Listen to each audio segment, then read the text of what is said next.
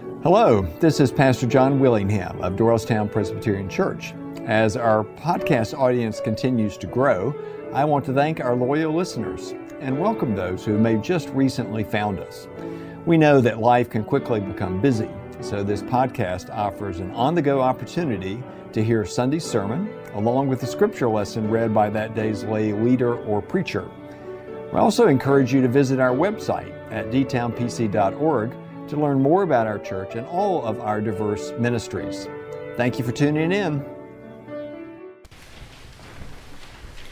Our reading today comes from the Gospel of Mark, chapter 12, verses 28 through 34, known as the First Commandment, and can be found on page 49 of the New Testament in your Pew Bible. Let us listen for the word of the Lord. One of the scribes came near and heard them disputing with one another. And seeing that he answered them well, he asked him, "Which commandment is the first of all?" Jesus answered, "The first is, 'Hear, O Israel, the Lord our God, the Lord is one. You shall love the Lord your God with all your heart and all your soul and all your mind and all your strength. The second is this, you shall love your neighbor as yourself. There is no other commandment greater than these." Then the scribe said to him, "You are right, teacher. You have truly said that he is one, and beside him there is no other. And to love him with all the heart, and with all the understanding, and with all the strength. And to love one's neighbor as oneself. This is much more important than all the whole burnt offerings and sacrifices." When Jesus saw that he answered wisely, he said to them, "You are not far from the kingdom of God." After that, no one dared to ask him any question. This is the word of the Lord. Thanks be to God. Will you pray with me, please? Gracious God, we come into your presence each day as we gather at worship, and we open ourselves to hear your word, your truth, to discover who we are as we discover who you are. So be with us now as we hear your word and listen. In Jesus' name, amen. Our Old Testament lesson comes to us from the book of Genesis, chapter 12, beginning at verses 10 through 20. If you'd like to follow in the Pew Bible, it begins on page 10.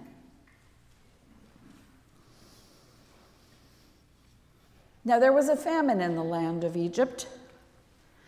Now there was a famine in the land, so Abram went down to Egypt to reside there as an alien, for the famine was severe in the land. When he was about to enter Egypt, he said to his wife Sarai, "I know well that you are a woman beautiful in appearance, and when the Egyptians see you, they will say, 'This is his wife.' Then they will kill me, but they will let you live. Say you are my sister, so that it may go well with me because of you, and that my life may be spared on your account." When Abram entered Egypt, the Egyptians saw that the woman was very beautiful. When the officials of the Pharaoh saw her, they praised her to Pharaoh, and the woman was taken into Pharaoh's house. And for her sake, he dealt well with Abram. And he had sheep, oxen, male donkeys, male and female slaves, female donkeys, and camels. But the Lord afflicted Pharaoh and his house with great plagues because of Sarai, Abram's wife. So Pharaoh called Abram and said, "What is this you have done to me? Why did you not tell me that she was your wife? Why did you say, 'She is my sister,' so that I took her for my wife? Now then, here is your wife. Take her and be gone." And Pharaoh gave his men orders concerning him, and they sent him on the way with his wife and all that he had. The word of the Lord. In the reading of this text, there are many questions that might arise that come to us, and the text doesn't answer the questions, but rather offers us this story as a gift of pondering and wondering and paying attention. We've made our way through 3/4 of February. It's a month of celebrations and opportunities to learn. We've celebrated Valentine's Day and this weekend President's Day, and as Pastor John likes to remind us, Lincoln's birthday. But it's also African American History Month, and as part of that month of celebration, we have opportunities to learn more of African American history and the things that we may not have known or have been taught in school. This past Thursday, we had a wonderful experience here in the church of hearing from one of the remaining Tuskegee Airmen, Dr. Richardson, who came and gave a presentation. And in that presentation, he explained many of the prejudices and difficulties that these gifted and talented men had in trying to serve the country, especially during the Second World War. So we realize that in our history, there have been places and times where our country has expressed in very sad and unfortunate ways a prejudice against people of color. But one of the things that was brought out in that presentation was the ways in which individuals overcame those barriers and those borderlines that were limiting them in what they could do. As Christians, we come to worship, we hear the scriptures read and proclaimed, and by doing that, we intentionally place ourselves before the stories to learn about our ancestors of the faith. And as I said, there's always questions that come up when we read some of these texts. And Patrick Otuma, a poet and writer, he says this about stories. Stories have the power to face us with ourselves. If a story is told well, it upsets some of our conveniences and challenges the previously unchallenged. Stories have unexpected twists and turns. Stories find heroes in strange corners. Stories reveal something about the behavior of people previously considered to be above reproach.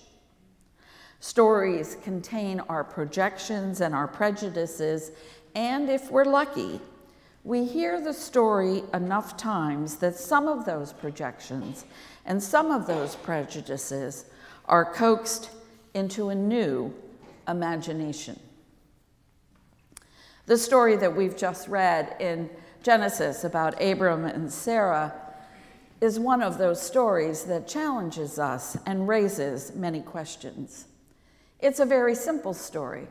There is famine in the land, food is gone, and there is food in Egypt. But there's a problem. Abram has heard about the Egyptians and that they are a dangerous and unpredictable people. He recites the widely accepted opinion that they take what does not belong to them and they cannot be trusted. And because of these assumptions, Abram devised a plan that he thought would keep them safe and would also allow him to get what he needed from the Egyptians. He assumed that he could protect his family and get what he needed because he knew what the Egyptians were like. Now remember, this is the Abram who had received the promise from God that is found in the first few verses of this 12th chapter of Genesis. And this promise to Abram was this: go from your country and your kindred and your father's house to the land I will show you. I will make you a great nation, and I will bless you and make your name great, and you will be a blessing. I will bless those who bless you, I will curse those who curse you, and in you all the families of the earth shall be blessed.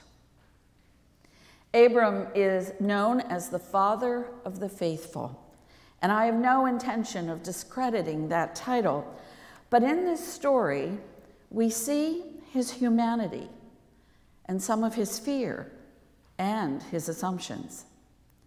He, like us, knows the promises of God, and he is moving out, following the instructions that God has given him. But he holds in his heart assumptions about strangers and foreigners, and they are going to be challenged in this encounter with the Pharaoh of Egypt. There's famine. Egypt has food. Abram decides that going there and seeking relief is the right thing to do.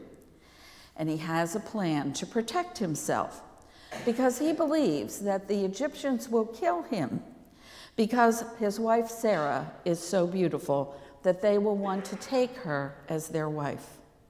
And so he devises the plan of introducing Sarah as his sister. Well, the story confirms that it does happen as Abram anticipated. Sarah is indeed deemed beautiful and worthy to be part of Pharaoh's household. Abram is treated lavishly and given sheep and donkey and slaves and camels, while Sarah is whisked away to Pharaoh's harem of potential wives. God intervenes and afflicts the household of Pharaoh with plagues. We don't know exactly what these plagues are because this is many years before the exodus of the people, where the Pharaoh was inflicted and the entire country with plagues. It could have been illness, it could have been boils, it could have been frogs, we don't know. But it is soon determined that the reason for these plagues is because of Abram's deception. And Pharaoh, understandably, reproaches Abram for this deception. We don't know the reason that behind the taking of Sarah into the harem, other than that she was a beautiful woman, but it's possible that in that time there was a sense of hospitality and courtesy that might include taking someone who was destitute and in need into the home, into the kingdom, into the king, into the reign of Pharaoh. So it's quite possible that when a desperate, hungry foreigner shows up, relieving that man of an unmarried sister as another mouth to feed could be a way of showing kindness and hospitality. We don't know the reason. But we know that Abram's actions was based on an assumption about what he thought he knew about the Egyptians. Abram's action was a racist assumption, and racism is foreign to the heart of God. For the very promise of God to Abram declares that Abram will be a blessing to all nations and all people. Racism is foreign to the heart of God. Many years ago, there was a popular TV hospital drama, and one show is very memorable in my mind, and it begins with two gunshot victims being briskly rolled into the ER of Chicago's County General Hospital. The paramedics are shouting out vital signs. Doctors and nurses are scrambling to assess the severity of the wounds and begin treatment. The medical team begins frantically working on one young man assessed to be the most critical, while another youth is sent to an adjacent trauma room to be taken care of by some interns and nurses. The most seriously injured young man is white, and the other is black. Within seconds, the black youth's condition becomes life-threatening, and he is whisked away to surgery. But just prior to that, the brother of this black patient barged into the trauma room demanding that his brother be treated, while loudly suggesting that the doctor was not giving the same medical attention to his brother because he was black. He accused the doctor of assuming that his brother was the one who pulled the trigger and declared that the doctor, therefore, was not in a hurry to offer treatment. In the midst of that chaos, the parents of the other young man arrive. The doctor is cordial and compassionate in explaining that their son's condition and assures them that he's getting the best of care. The parents sheepishly admit that their son was a drug dealer and that they fully expected that one day this would be his fate. This powerful scene took a new turn as the doctors and the viewers had to mentally readjust some of their own assumptions about these two victims. The aggressive, demanding behavior of the brother had gotten under the white skin of the doctor, and he was annoyed that he would be vehemently charged that his medical decisions could have a racial bias. Throughout the rest of the program, the doctor is confronted by his assumptions and his manner of interacting with patients and families. He was intimidated by the black youth's brother, and so when it was time to tell the family that the young man had died, he goes to a black male nurse and asks him to go with him to the family to share the sad news. The nurse says, "I'm a nurse. If you're afraid, call security." As the program ends, the doctor is leaving for the day, and he asks a black female nurse if she thought his medical decisions and behavior was impacted or biased because of race. And she replies, "It's always about race. It's always about race." And racism is foreign to the heart of God. One of the challenges of our day, our time, our culture, our journey of faith is being confronted with the ways in which our assumptions about other people and their choices and actions is laced with racism. None of us is exempt from it.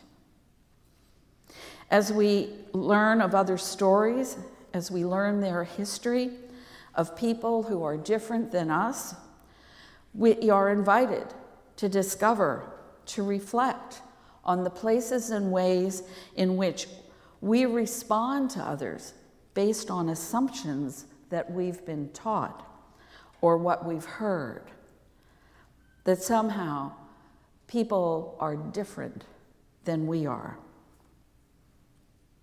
Racism is foreign to the heart of God. The freedom that we have in following Christ is that we can confront our inner thoughts, our actions. Through the Holy Spirit, we can be open to learning and change. And we all carry some form of assumptions about others, whether it's based on race or color or gender. We are all impacted in our own ways by the assumptions we carry about others. And so the story of Abram invites us to consider some of the ways in which we carry unconscious bias about who the pharaohs are in our lives. And we're challenged to own up to what we harbor, to, through the Spirit of God, relinquish some long-held prejudices, and to open ourselves to discover some of the ways that we limit the way we love God and other people. Jesus came into the world as a person of color. He was part of a Jewish community that was oppressed and controlled and was servants of the powerful Roman Empire. They lived under restrictions and oppression and unjust laws They were disrespected and abused. And yet, in Jesus' life, he called Simon the Zealot, a political anarchist, to be one of his followers. He had dinner in the home of Zacchaeus, an ostracized Jew who was working for the empire. He conversed with and even stayed with the woman of Samaria, a people that the Jews considered half-breeds. He listened to a Gentile Syrophoenician woman pleading for her daughter, and Jesus even referred to her as a dog, and yet she challenged him about his assumptions about the kingdom of God. And he praised her for her willingness to confront him of his own limited view. He healed the servant of a Roman centurion. He touched lepers. He broke down border lines that restricted the kingdom of God to only a special few. There is so much work for us to do within our own culture, within our own nation, and within our world in breaking down the border lines that create fear, enmity, and hatred. Working for policies and laws and rights is kingdom work. If Scripture teaches us anything at all about this journey of faith, is that where the place of transformation takes place isn't necessarily in our community, in our politics, or in our world. It takes place in the heart of each and every one of us. And Jesus leaves us with these words: continue the work of loving God, loving our neighbors, and loving ourselves. And Jesus says, do it with all your soul, with all your mind, and with all your strength. That invitation, that instruction is with intention, that it is something that we do carefully and thoughtfully as we discover how it is that we create border lines to those around us. And where are those places that those border lines, those assumptions, need to be broken down? May it be so as we continue this journey of discovering and loving God and our neighbors. Amen. Thank you again for joining us today. Once again, I invite you to check out dtownpc.org for information about our worship and programming for all ages.